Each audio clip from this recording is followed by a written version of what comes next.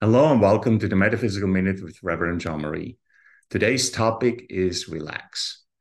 The Dalai Lama once said, "Do not let the behavior of others destroy your inner peace." That is such a true statement, isn't it?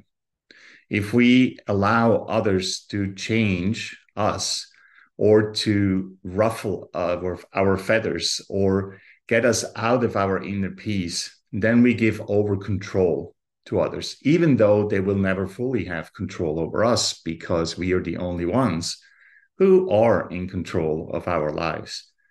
So to relax means to learn, to practice, to keep that inner peace alive at all times. In fact, it is even possible to hold a foundation of inner peace, even if we are in the midst of the greatest turmoil, even throughout an argument or through anger, a difficult conversation with your boss or with your partner.